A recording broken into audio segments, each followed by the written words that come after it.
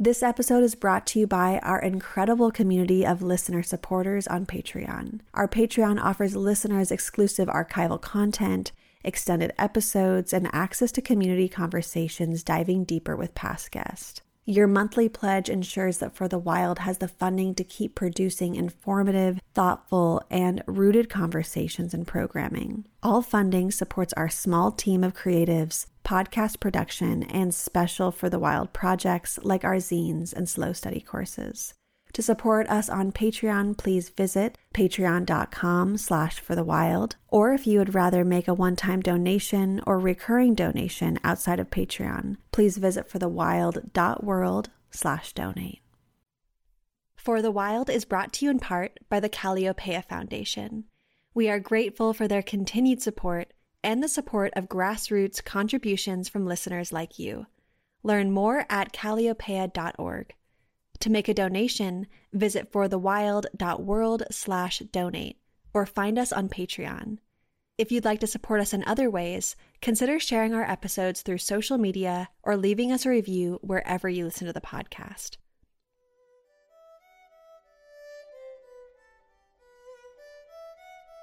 Hello and welcome to For the Wild podcast. I'm Ayana Young. Today I'm speaking with Thea Riofrancos.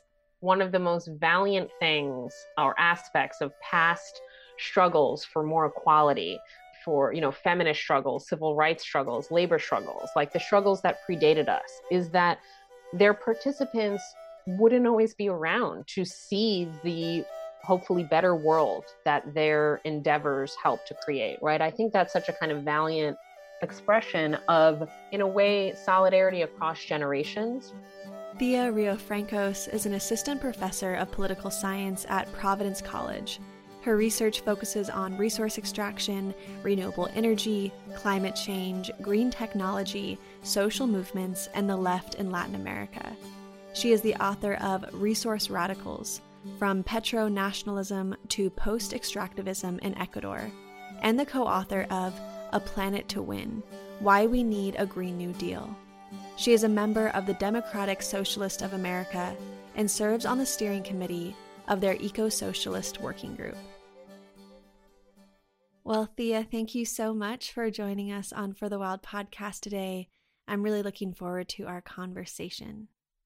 Thank you for inviting me.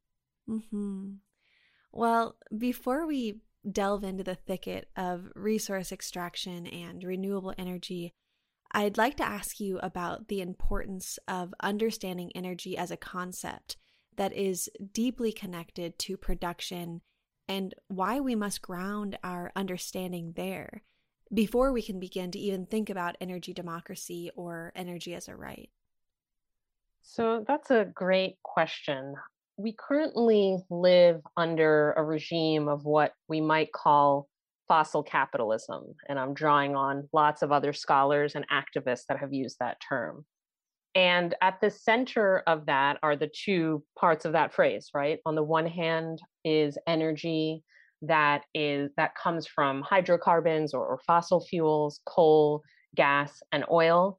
And on the other is capitalism, a system that is based on profit and private property and competition, right? Among other things, the exploitation of labor, of course. And those two pieces have colluded, we might say, to create what is the climate crisis that we're living through today. So that climate crisis is simultaneously about the underlying energy system and the sources that it draws on to power everything that we do, right? Transit, turning on the light, heavy industry, our housing, everything kind of is powered by an energy system rooted in fossil fuels. And then in addition, that whole system is structured by these imperatives that generate the forms of social inequality, economic inequality, are of course intersected with race and gender inequality, the exploitation of labor, but also we're seeing, especially clearly in this COVID moment, the deep precarity and insecurity of working people around the world. And I think we can start to get the sense of how those two pieces intersect with one another through a long history that's itself kind of rooted in colonial relationships, not only between different places on Earth, but also perhaps we could say more deeply, in a sense, between humans and nature, between some groups of humans over other groups of humans, and between humans and nature, right? And so this is kind of the complex. It's an energy system, but it's also an economic system. It's also a social system. It's also just the everyday life that we all live. And it's that I think we need to critique and resist and transform ultimately.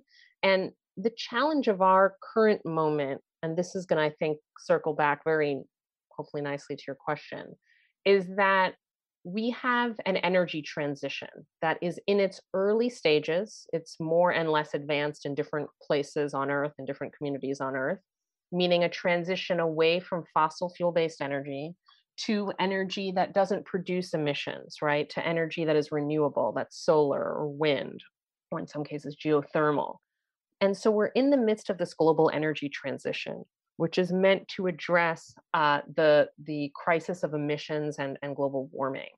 But what I think we should think about and be concerned about as activists, as scholars, as environmentalists, multiple types of folks I'm sure listening to this podcast, is the way that we can have a renewable energy transition without the deeper transformations that would dismantle and undo and erect something totally different than fossil capitalism.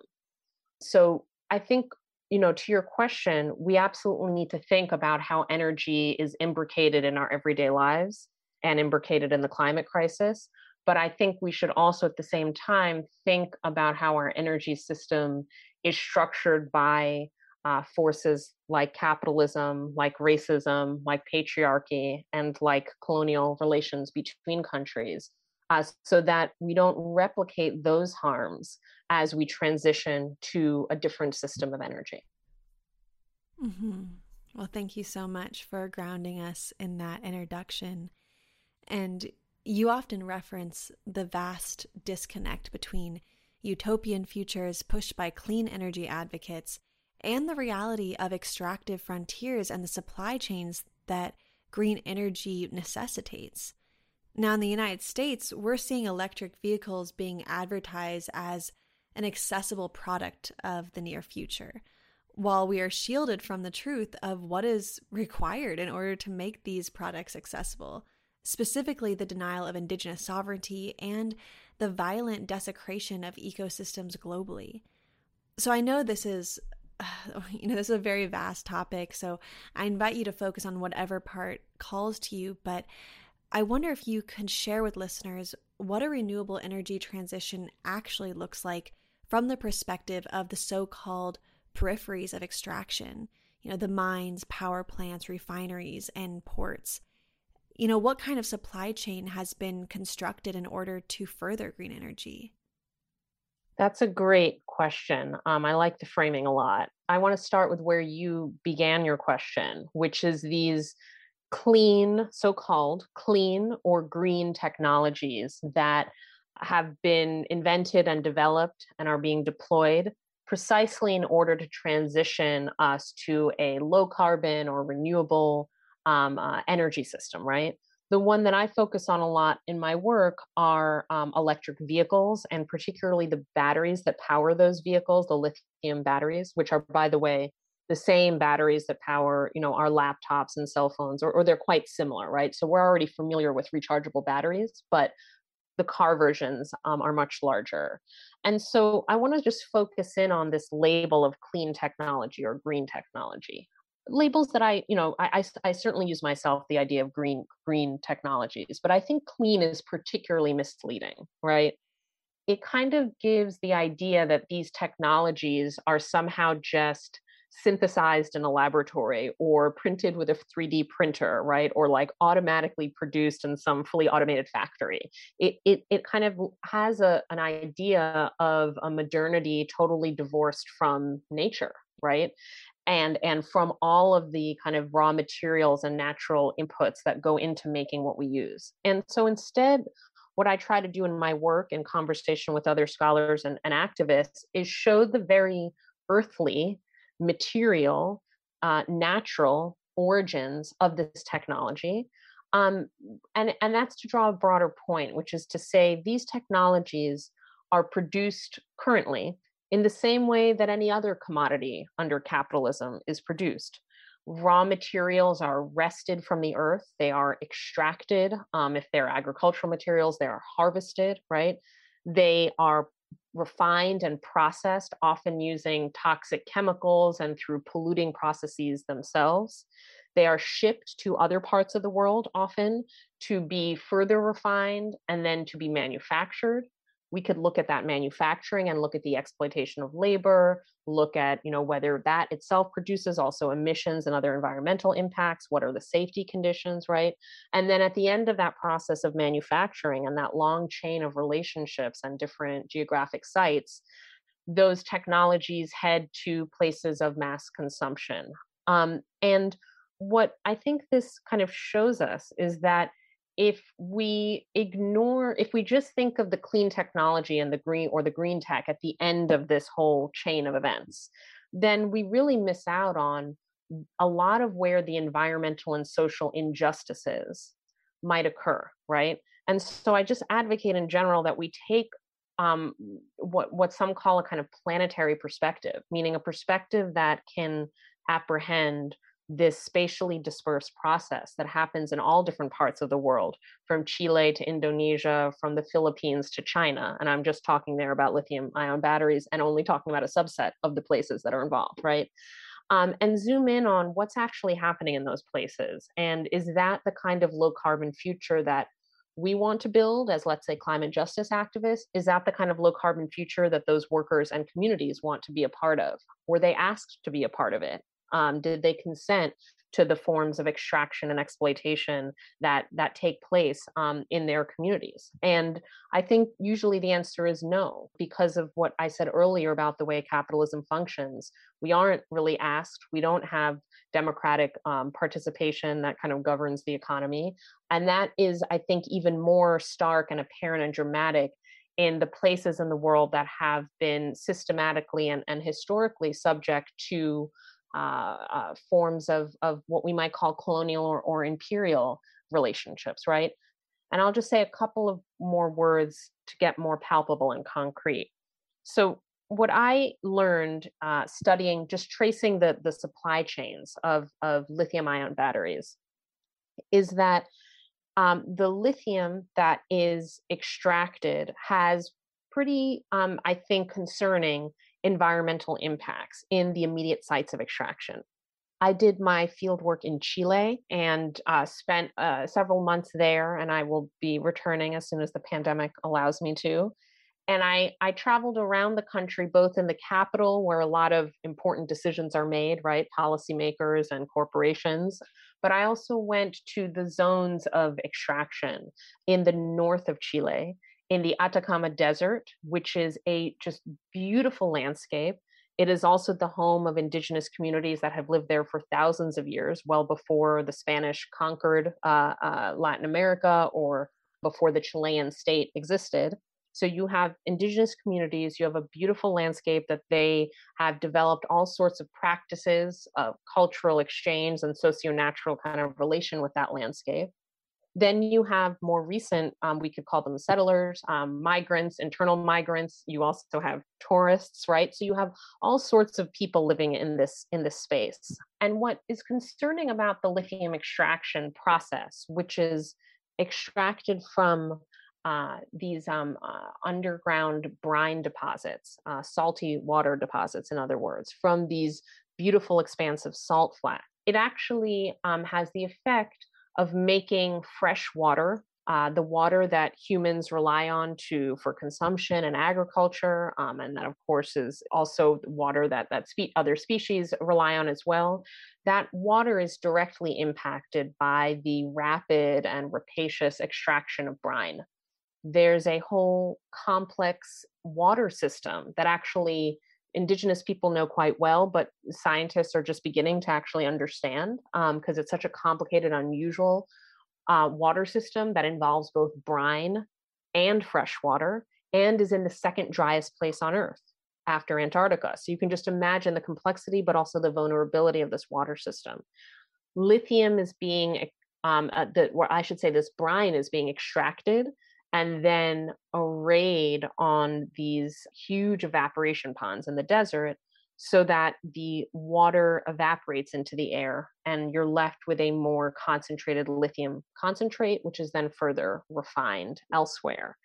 That whole process is very inexpensive for lithium companies because actually the sun and the wind do a lot of the evaporation work for them, which is free. So it's another kind of gift of nature. But it's very concerning because it draws down the freshwater table at the same time. And this is compounded by two other processes impacting the region. One is climate change itself. So, a bit ironic that this extractive frontier of technologies meant to combat climate change is also suffering severe consequences of drought and further desertification. And then on the other hand, copper, which is also extracted in this region and requires also a lot of water to be for processing in particular, and ironically, again, copper extremely needed for green technologies like EVs because of all of the electric wiring.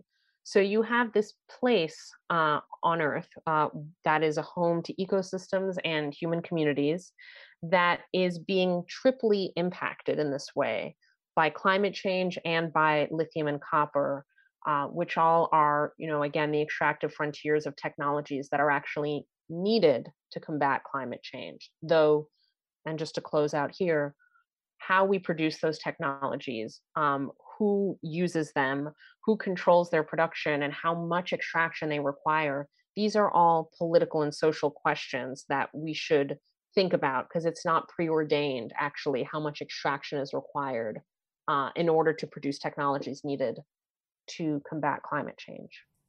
Mm. Mm-hmm. Wow. Just thank you for explaining all of that and connecting some of the dots that I think some of us are having an intuition about. I think many of us are starting to question what it actually takes to do this green energy transition. And it was really helpful to hear so much of what you just brought up. And I'm wondering if you could highlight the connections between renewable energy development and state deployment of the military and police in the name of extraction. And I know we can't generalize South America's approach to resource extraction, but I do think listeners would be interested in hearing about the correlation between the green energy boom and state violence to the extent that you're willing to speak about it. Sure, it's an excellent question, both because there's a lot to say historically and currently about it, but I also think that some of answering this will require actually a bit of speculation, which I think can be an interesting, creative kind of activity mental activity to engage in. So I'll come to that speculative piece at the end. But let me tell you what I think we do know empirically already. One is that extractive sectors around the world, not only in the global south or in Latin America or Chile, including in the U.S. and Canada, for example, which have major extractive sectors, particularly in oil and gas and coal. We see that around the world, extractive sectors often are marked by particular levels of violence, repression, and conflict. Right, the state is often one key actor there. States often deploy repressive force, whether that's police or military or security or intelligence agents, right? There are different types of state repression, but they often deploy direct repressive force to protect such projects against resistance or conflict, or even sometimes when there's no actual resistance, you will see armed guards protecting sites of extraction, right? To kind of project the authority of the state. States often label these sectors as quote unquote strategic. Sometimes that's written into the very constitution of a given state. And what that means is that the state, thinks these sectors are extra important, right, to sort of protect. And that sort of carries also that indication of the potential for state violence. We've seen this type of violence in the fight over Standing Rock, Keystone. We have just seen this time and again, right? It's not something that just happens in other places. In Latin America, this takes additional forms. You often also see, in certain contexts, paramilitary violence. So it's not official state violence, but often there are, nebulous connections to the state in some way. You might see corporations that actually hire their own private security guards. So when I did research in Ecuador, which might come up later in this conversation for an earlier project, I researched a copper mining company that hired private guards, right, and inflicted quite intense violence on community members that were in protest of the mine. So this just gives you a sense. This is a correlation that many scholars have drawn out around the world, and we can link this already to the renewable energy transition. So I already mentioned copper, and I'm just going to bring it up again.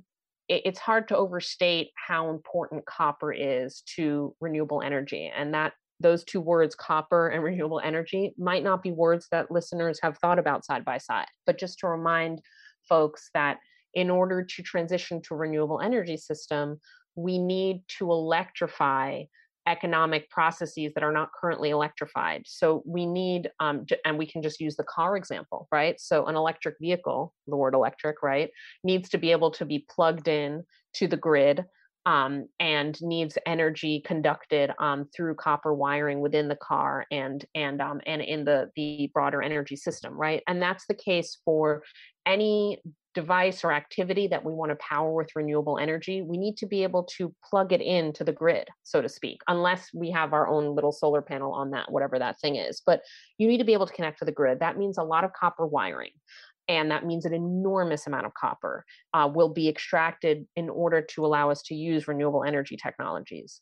We've seen around Latin America, particularly in the Andean region, so in Chile, in Peru, in Ecuador, just to name a few places, copper mining cause a lot of conflict, a lot of social protest, and also be the site of a lot of state and corporate forms of repression, right?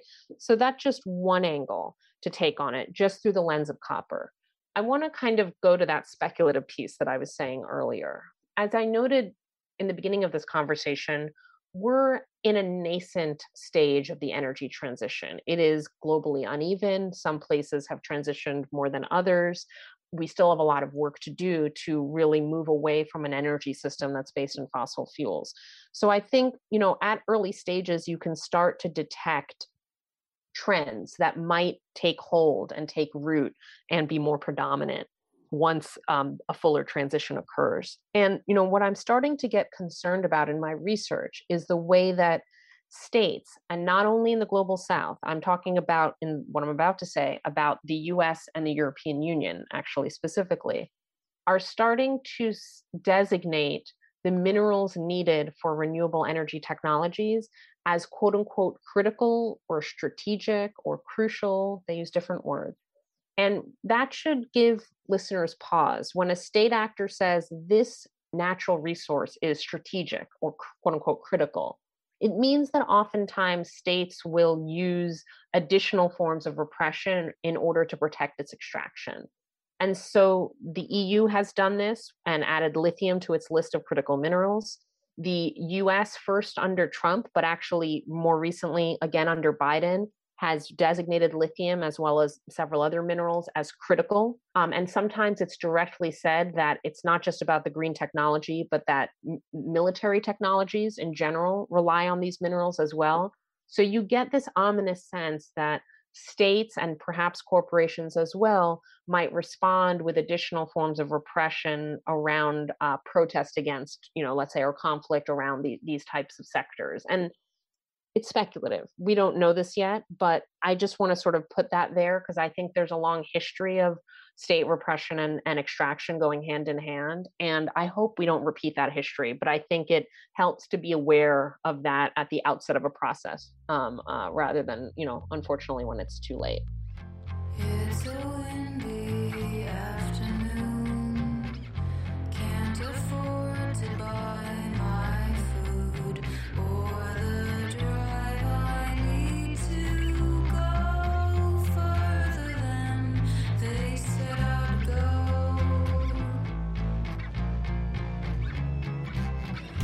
He only loves me when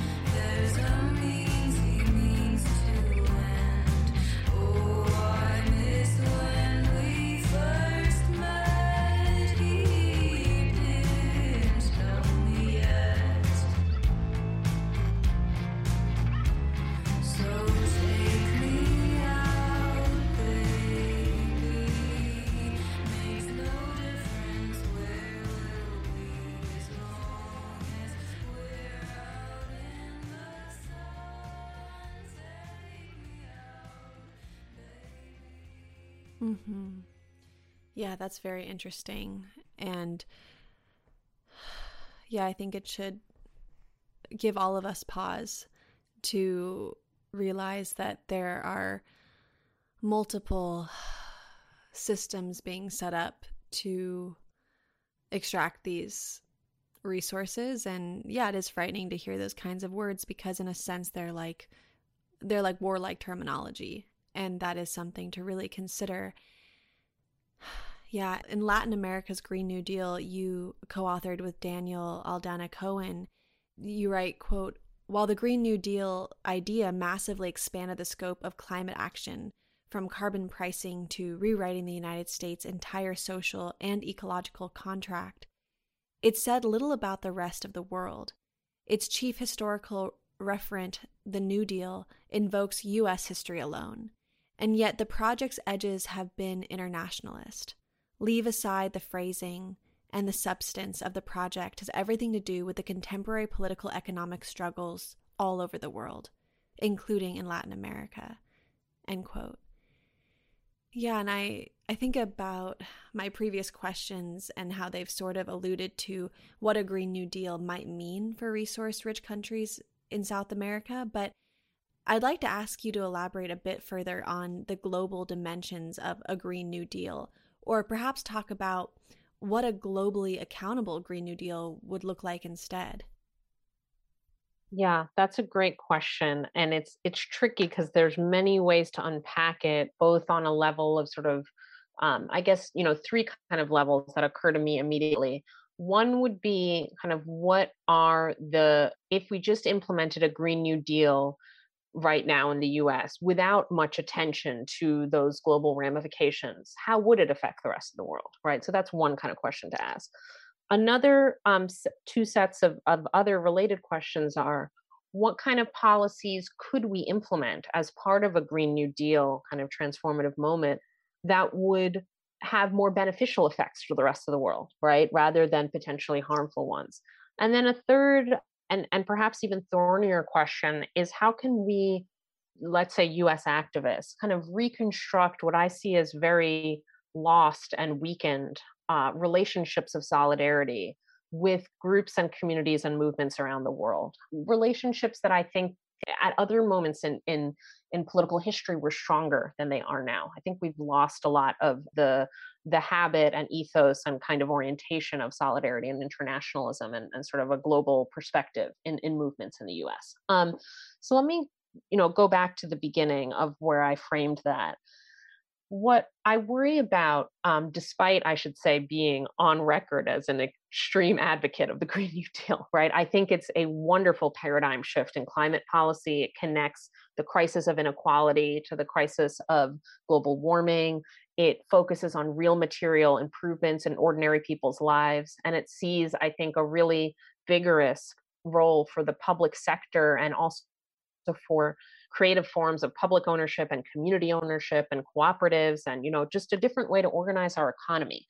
And so I'm like, just want to frame this by saying I'm a big advocate of the Green New Deal, but I also think that there are different versions of the Green New Deal and that we should be intentional, especially about this international piece from the get-go.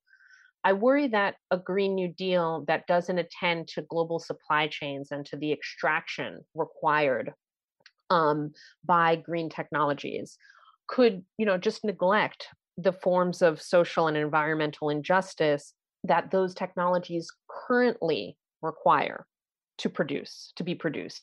I emphasize currently because I don't think it's inevitable that these technologies, whether it's solar panels or electric buses, right? These technologies could be produced quite differently than they are. And I think it's important to keep that in mind. But if we don't attend to global supply chains, then we just use the normal methods of production and consumption and extraction, the ones that we've already talked about, right? And we might reinforce them. And we might reinforce them dramatically because when we look at major changes major and aggressive and fast changes in our whole, kind of energy system, there might be a huge rush to secure these minerals around the world and to ramp up production for these technologies in ways that are just not attentive to the issues of labor exploitation or contamination or local waterways or indigenous rights, just to name a few, I think important issues to attend to.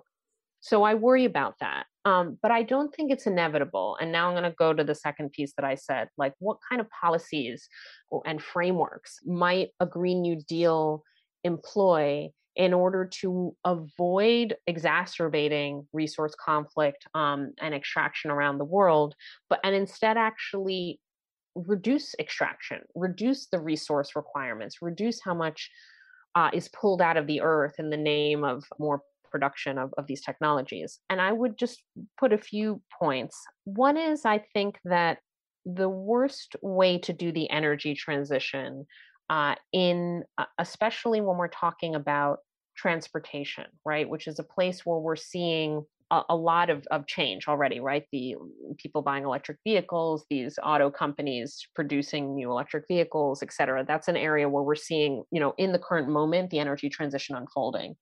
What worries me is this paradigm that's become very popular with politicians and corporations, which is that the way to combat climate change is for everyone to have an electric vehicle in their garage. Now, first of all, that's just not economically accessible. And you actually asked at the very top of this show, like, is this really accessible? Is this even an accessible kind of solution? And I would say, no, not for poor and working class people that can't afford, without a lot of government help, and maybe there will be government help, but anyway, can't afford a new car. And actually, the poorer you are, the more likely you are to drive a car that is less energy efficient, that produces more emissions, or maybe to not be able to afford a car at all, right? And so there's some equity issues, first and foremost, with a car-centric approach to our energy transition. And then I think, second of all, everyone owning their own car is very resource intensive. I think that just might make sense. I'm just going to let that kind of land there, because I think it's clear that if everyone has their own thing, a lot more things need to be produced. And so, what if instead we had an economy that was focused on public services, on collective consumption, on forms of sharing with one another, and in forms of caring for what we have and not always getting a new thing? What would that look like? And so, what I advocate for, along with others, is an is a transit system that focuses on public transit and mass transit. I know there are challenges in rural areas, so I also think there's a lot of interesting creative solutions for rural areas to have public transit systems. So on mass and public transit, a single bus with its lithium battery can maybe ferry around thousands of people a day versus a car that sits in the garage most of the day. So it's a much better use of those resources. But also, maybe in some spaces of especially in urban areas, eliminates private cars, passenger cars altogether, right? And there are fascinating movements in Europe and elsewhere in the world to have car-free cities. Of course, we always need to take into account that there are mobility, there are differences in folks' mobility, right? So not everyone is going to walk and cycle, but there can definitely be provisions made for fully equitable and accessible transit systems that are a mix of public transit and walking and cycling, and electrify all transit. Don't rely on individual ownership of electric vehicles. So that's the second piece, policies, thinking about policies that require less resources and actually change the way we consume, rather than just like a kind of green capitalist situation where we consume the same exact way, but with renewable energy. And then the final piece, and I'll be a bit shorter here, but I think it's worth mentioning, and it resonates a lot with that excerpt you read out loud from Daniel and my essay, which is beyond the level of policy. It's also, I think, important and incumbent upon movements in the United States, climate movements, social justice movements, racial justice movements, to see themselves in global perspective, to see themselves as part of struggles that transcend borders, as impacted by processes of oppression and exploitation that also, of course, transcend borders, and sort of re-stitch together relationships with movements elsewhere in the world that, despite our very global media systems and Twitter and X, Y, and Z, I think a lot of those relationships, like despite the fact that we can at any moment with our smartphones figure out what's happening elsewhere in the world, I think the relationships between movements have really suffered. And it's a longer question as to why that's the case, but it has been the case. And I think that it would be positive for our projects like the Green New Deal to kind of re-solidify and shore up those relationships, both so that we're attentive to what some of the negative impacts are elsewhere in the world, and we can stand in solidarity with, let's say, indigenous communities in Chile if they resist lithium mining, both for those types of campaigns and issues, but also to learn from elsewhere in the world, right? It's not just about being a good ally, it's also about learning what has worked well, in terms of more socially just energy transitions in the places that have embarked on them. So I think there's a tremendous amount to be gained with from a more international and solidarity based perspective. Well, one of the largest questions that I've read that you tackle is whether or not we can improve well-being without an extractive model of development. And I think we'd both agree that we absolutely can live well without extraction. But this question becomes much more complex when we ask if we can have leftist systems of care under capitalism without extraction of some sort. Because so often countries have nationalized their resources so they can improve the social conditions of their own country to compete with what the so-called West has defined as a decent quality of life.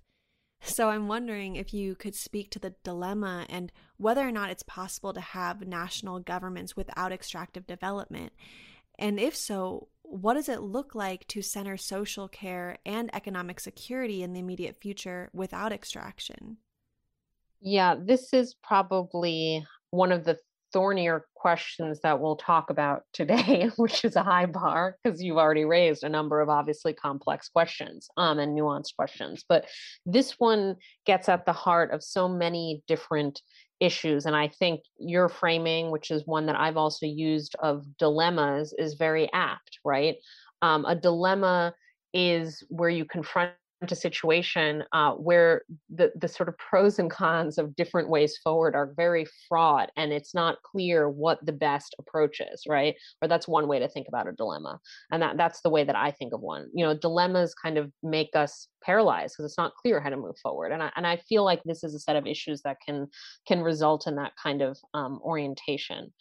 I guess that what I would say, just to kind of frame a little bit, and then I'll get into the more specific substantive questions that you ask about progressive governments, let's say in the global South, and how they can provide for their people without reinforcing an extractive model of development.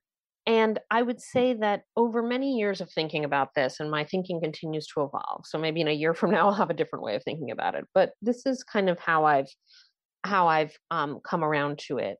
I think that it's important to disentangle extraction from extractivism is one way to think about it. And maybe we actually just need a different word than extraction altogether. But I want to put a little space between the words extraction and extractivism. I don't think that there is a way to build even the best society, the most utopian society that we could think of, that is socially just, egalitarian, low carbon, right? Doesn't have racism or patriarchy or exploitation, right? I'm just imagining a society. That society would still need, in some way, to appropriate resources, though maybe they'd be called something else, because that already kind of commodifies nature a bit. But anyway, would have to interact with nature in some way, right?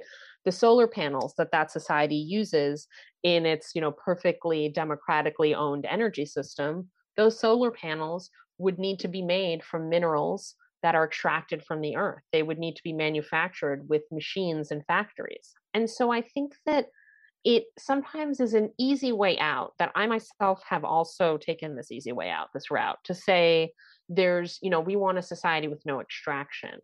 But I don't think that is possible, though maybe we just need a different word from extraction, because maybe in our ideal society, the way in which we interact with nature would be so fundamentally different that we wouldn't call it extraction anymore. But I think that we will use nature's bounty in order to produce what to sort of produce what we need to survive and to do more than survive, to flourish, right? So, I think even in my ideal, let's say, eco-socialist utopia, lithium would be needed, right? I would want there to be electric buses. And right now we don't have another way to power them. And even if we create another way, it would still come from the earth, because everything comes from the earth, like at some point. But the question is, like, how much extraction, under what terms, who has to consent to it? And those are the real political questions that I think we should address head on, and that don't have easy answers. But I think that, a social system that uses things from nature is different than, or doesn't have to be, this sort of pathological system of extractivism, where everything, nature and humans, are subordinated to economic growth, to constant consumerism, to production without end aside from profit. Right. So, that's why I kind of put a little distance between extraction and extractivism. And then, to get to your, like, the kind of crux of your question, are there ways to improve well-being without an extractive model of development? And I think you ask this question particularly in contexts that are resource rich, that have historically extracted and exported those resources, a relationship that can often be traced hundreds of years to a colonial period, but really the basic relations have not fundamentally changed.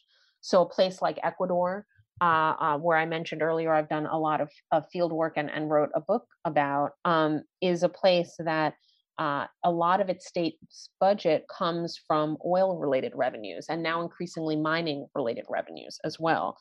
And earlier in sort of Ecuador's recent history, when a left government first came to power in 2007, the government of Rafael Correa, his name, of the president, committed to using those resources, the revenues that the state gained from extracting those resources, in order to fund social services and public infrastructure projects, which, by the way, as your question very much, I think, is attuned to, were exactly the types of demands that social movements, popular movements, labor unions, indigenous movements included, had made for a long time. They had said, we live amongst this natural wealth, and it is expropriated by foreign capitalists, and we never see the benefits of it. And so Correa said, for the first time in Ecuador's history, from all the way from when Ecuador was a colony to independence to military dictatorships to other democratically elected governments, my government is going to address social needs, and it's going to do so with the revenues generated by extraction. And that put the Correa government in this fundamental dilemma, to use that word again, which is that made short and even, to some extent, medium-term economic and social sense, and it made a lot of political sense. He was a very popular president, and he did the things he said he was going to do. He decreased poverty dramatically, almost cut it in half. He expanded dramatically people's access to health, education, transit, and housing.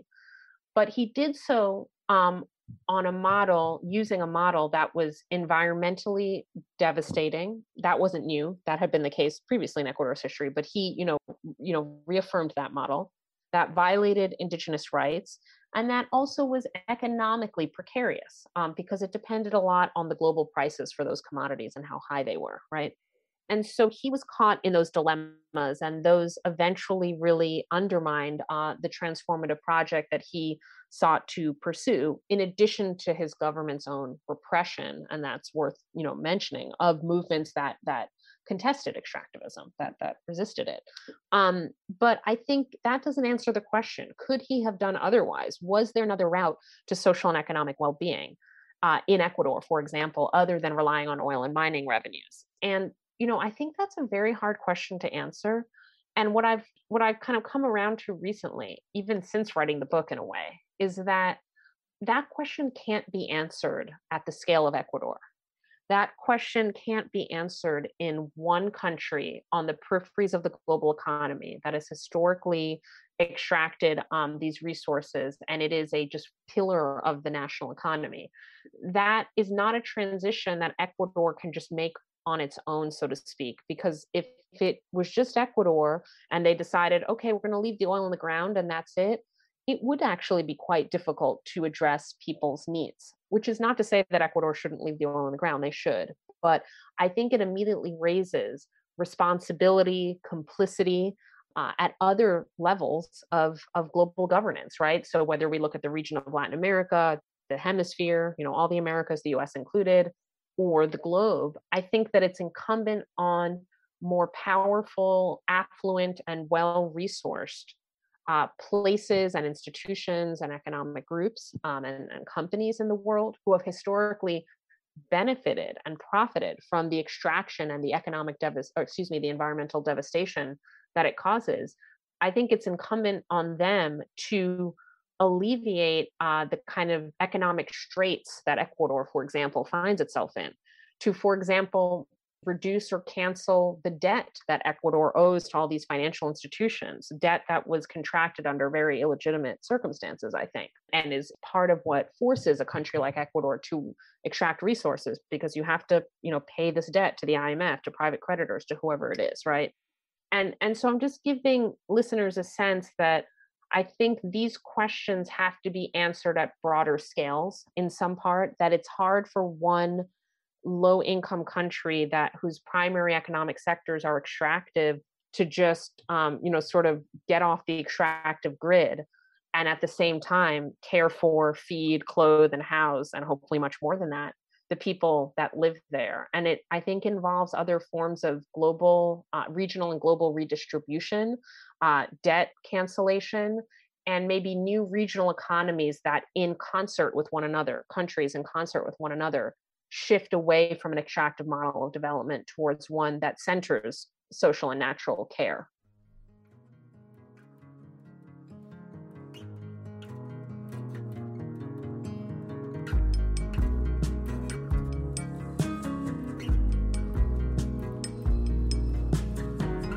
I'm old hummingbird inside.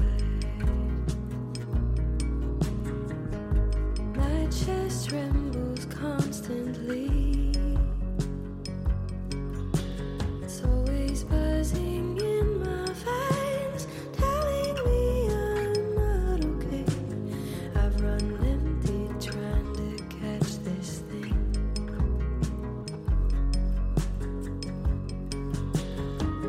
My laughter fills up all the space around someone I want to know me.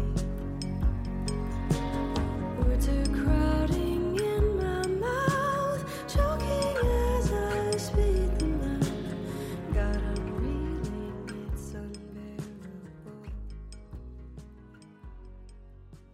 Yeah, I want to go a bit deeper into this and, as a follow-up, ask, what does a post-extractive just transition look like in the so-called global south versus the global north? Yeah, it's such a good question that I think a lot of interesting thinkers and activists in the Americas, and I'm sure many other places in the world, are grappling with right now. So I think that there's a lot that can be done to use forms of public investment in global South countries to shift away from extractive sectors and instead kind of transition towards renewable energy. In fact, renewable energy is a very undertapped resource in Latin America. There's a lot of potential for renewable energy. It's such a climatically, ecologically diverse region. And so you could get the idea that there are places that are extremely well situated for solar energy, places very well situated for wind energy. And then actually, due to the volcanic activity in the Andean region and probably elsewhere, that's just the region I'm familiar with, there's also a lot of geothermal potential as well. So there's a lot of untapped renewable energy potential that, again, in my ideal world, could also be coordinated, involving forms of community ownership, making sure that communities get real economic benefits from these projects, that they can actually manage these projects, right? And make sure that they fit in well with other livelihoods, with local ecosystems, and what the community's desires are for how they are designed, even on an aesthetic level, right? There's a lot of evidence around from research around the world that when communities take part in the renewable energy transition, when they have a real role, a real stake, real power, they like the transition much more. They benefit from it. They feel positively about it and they embrace it, right? And that's very different than a top-down imposition of renewable energy, with a green capitalist corporation that swoops in and says, we're going to dispossess you of your land, which has happened in many places in Latin America. And there's a lot of unfortunate examples of this in Mexico, for example, of indigenous people actually being dispossessed by mega wind developments. But if those same communities, owned the wind developments themselves, right, designed them themselves, you get the idea, right? So I think that there's a really interesting path forward for Latin America to pivot to renewable energy and do so in a way that's different than what we've seen in a lot of the world so far.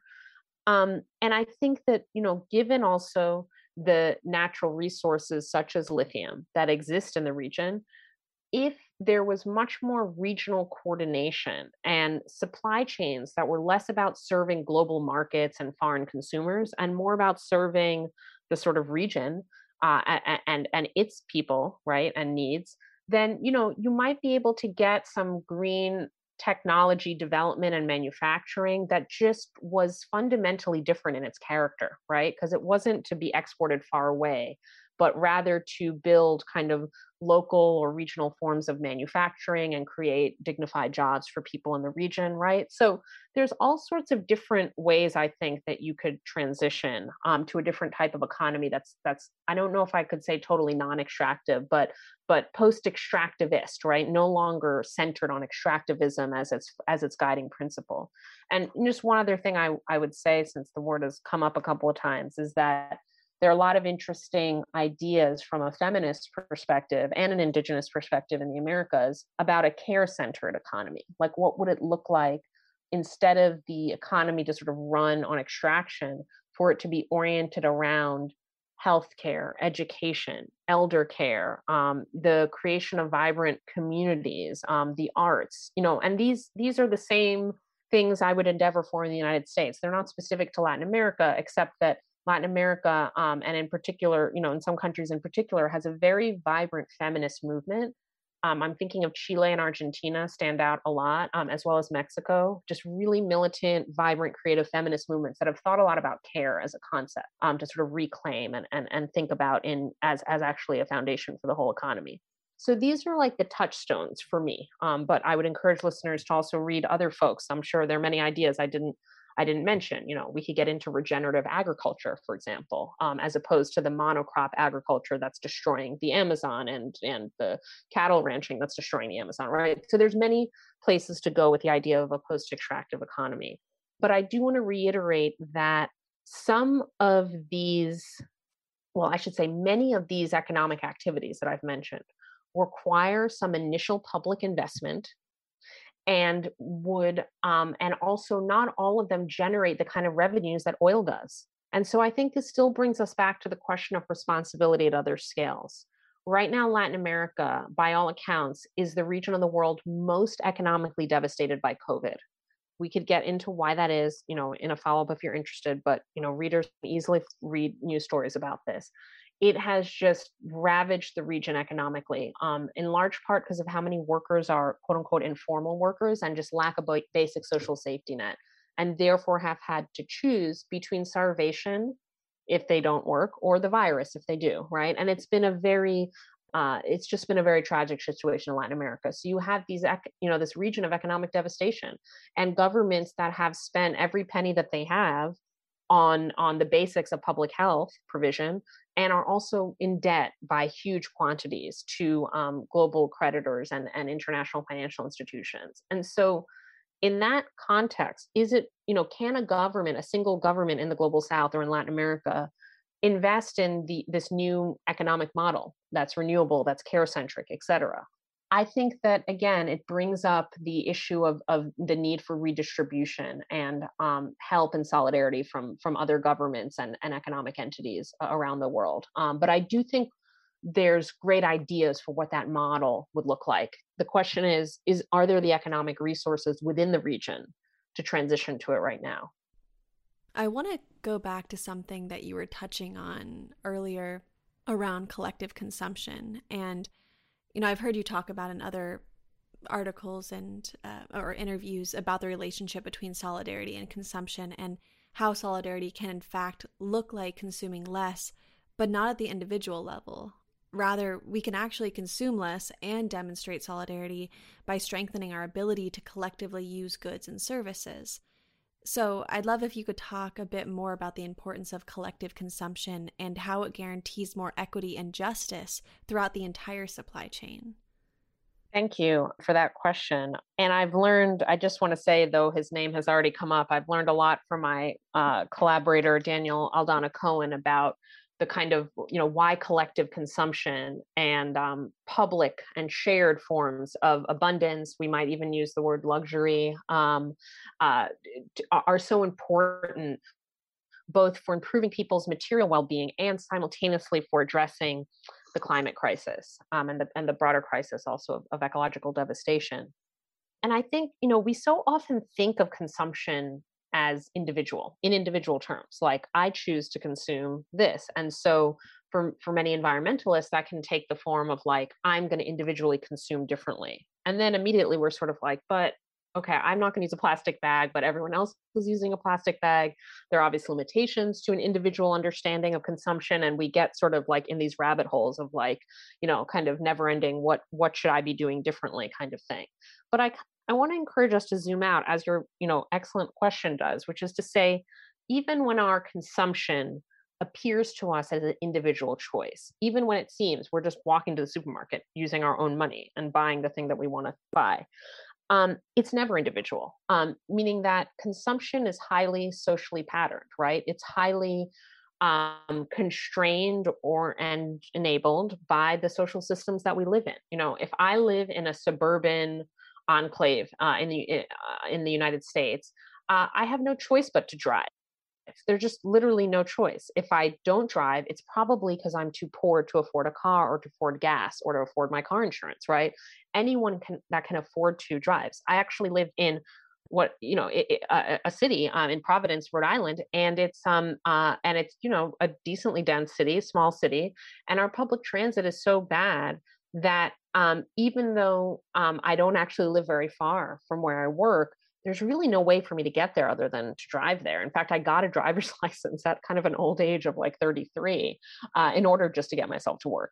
So the reason I'm bringing this up is because despite the fact that it might seem like an individual choice that I drove to work, it really wasn't a choice. It was a social choice to not provide me with any other option, right? So we should always think about consumption in social terms.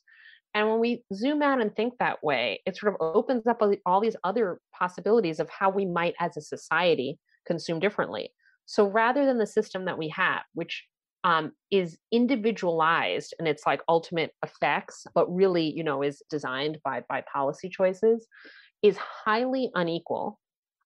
Some people, consume radically more or less than other people, right? It's a very unequal system of consumption. And it has all these other characteristics, of course, of race and gender as well, in terms of like how much people consume, what people's options are.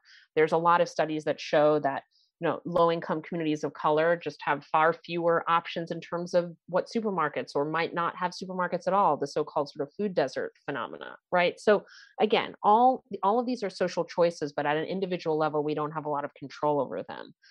And, what would it look like to transition from that type of system of consumption to a system in which consumption more often took place with other people, like in literal community with others and literal kind of communion with other people? What if instead of driving in our individual steel traps, cars, death traps, we were, in a train or a tram or a bus or a trolley with other people, right? So that's a form of collective consumption because it's many people consuming the same service at once. What if instead of streaming Netflix alone in our apartments, we, and I know this is a hard time to say this with COVID, but let's just relax that assumption for a moment and presume that at some point we can re-enter society, right? So, okay, so instead of Netflix in our homes, what if we went to the theater with other people? What if we actually saw plays, right? Which are much lower carbon, by the way, than anything that requires so much, streaming content and huge internet servers and that kind of thing. So, all I'm saying is that there are always different ways that we can pattern consumption socially. And the individualist system that we have in the US is also a very unequal one. And it's a very resource intensive one, as we already discussed with the example of individual electric vehicles versus electric buses. And so I think there's a lot of benefits to thinking collectively about consumption. It's more equitable because everyone's consuming the same service, right? It's not like, you can buy your way into like very different consumer categories. Everyone's using the same mass transit system, let's say. So it's more equitable. It is less resource intensive because it's just more economically efficient. You have these economies of scale with the resources that are extracted, and more people are making use of them. It also, I think, there are other benefits of it that are important to attend to, which are on a kind of more social, psychological, emotional, relationship kind of level, which is that creates a different type of society when we do things together more. When we see one another as part of a shared collectivity or a shared community, when you're riding the subway or bus or whatever it is, you have the opportunity to maybe enter into a conversation with someone that you don't know, right? Or you say hi to the bus driver that you see every day on your route. You can see kind of the different communities that interact with and use this infrastructure. Whereas a car is totally isolating and alienating, right? You're moving alone through a landscape. And I think it can't be sort of overstated how much the way that we consume actually affects our sense of politics and our sense of community. And I think how pernicious it's been to have this model of consumption in the US that's highly individualized, though again it's socially designed, but it's very individualized in terms of like the unit of the consumer is the individual, versus a society that sometimes in places we've had in the US and certainly in other places in the world, there are examples of where we have these more collective forms of consumption, more public forms of consumption, shared experiences with one another, and opportunities to create relationships that get us outside of our immediate, selves, our domestic context, that allow us to encounter people from different backgrounds.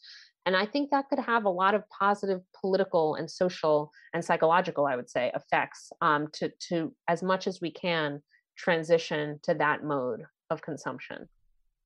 Mm-hmm. Yeah, I really love that vision, and I appreciate you putting that out there so we can collectively dream on it a bit more. And yeah, Thea, thank you so much for your time. This has been such an incredible interview. I've learned so much from you, and I appreciate your clarity and just how studied you are and how much time you've clearly taken to understand these complex systems.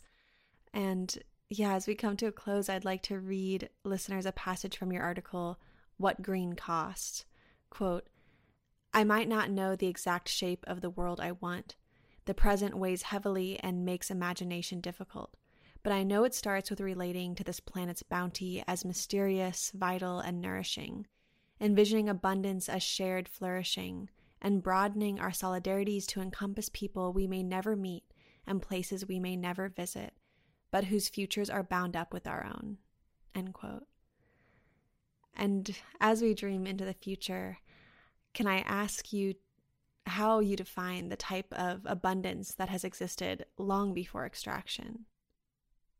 Oh, that's I think that's your hardest question so far, because it involves this sort of leap of imagination, right? Mm-hmm. I mean, and I think that I want to just emphasize that, there is a way in which the world that I would like to create is unknown to me in a way. It's unknowable to me. And it probably won't be created, in any full sense in my own lifetime. I always think that one of the most valiant things or aspects of past struggles for more equality, for feminist struggles, civil rights struggles, labor struggles, like the struggles that predated us, is that their participants wouldn't always be around to see the hopefully better world that their endeavors help to create, right? I think that's such a kind of valiant expression of in a way solidarity across generations, right? Of sort of intergenerational justice, of wanting something that maybe honors the past, right? Ancestors and ecosystems before capitalism despoiled them, but also has this sort of future orientation of we're in a collective project to create a world that is more abundant, not because of more individual consumption, but because of more meaningful lives that feel more fulfilled, that feel more secure and safe, and that interact with nature in a non-extractive and fundamentally different way. That project is a collective project, it's a global project, it's one that is spatially dispersed, and it's one that unfolds in this sort of uneven way over time, and that we that fight for that right now won't be around to see how that project ends up 100 years from now, let's say. But I think that it's incumbent on us, especially in this moment of just dramatic and severe climate crisis, to get as quickly involved in that project as we can, right? Even if we won't be around to see all of its fruits and its bounties. I do think that we have a responsibility to do everything that we can to make sure that we're laying the foundation for that other world that we hope others will pick up the process of realizing. Mm-hmm. Oh, that was such a beautiful closure to this conversation. Thank you, Thea, so much. I really enjoyed this and was also stretched and learned a lot. And I think this information, especially now, is so important and pivotal and really necessary for us to understand. So thank you for all of your time today and all of the time and work you've put into studying this over the years. Thank you so much for your really nuanced questions, and that really made me think. And that last one was, I'm going to sit with it for a minute. But thank you so much for the opportunity to talk to you.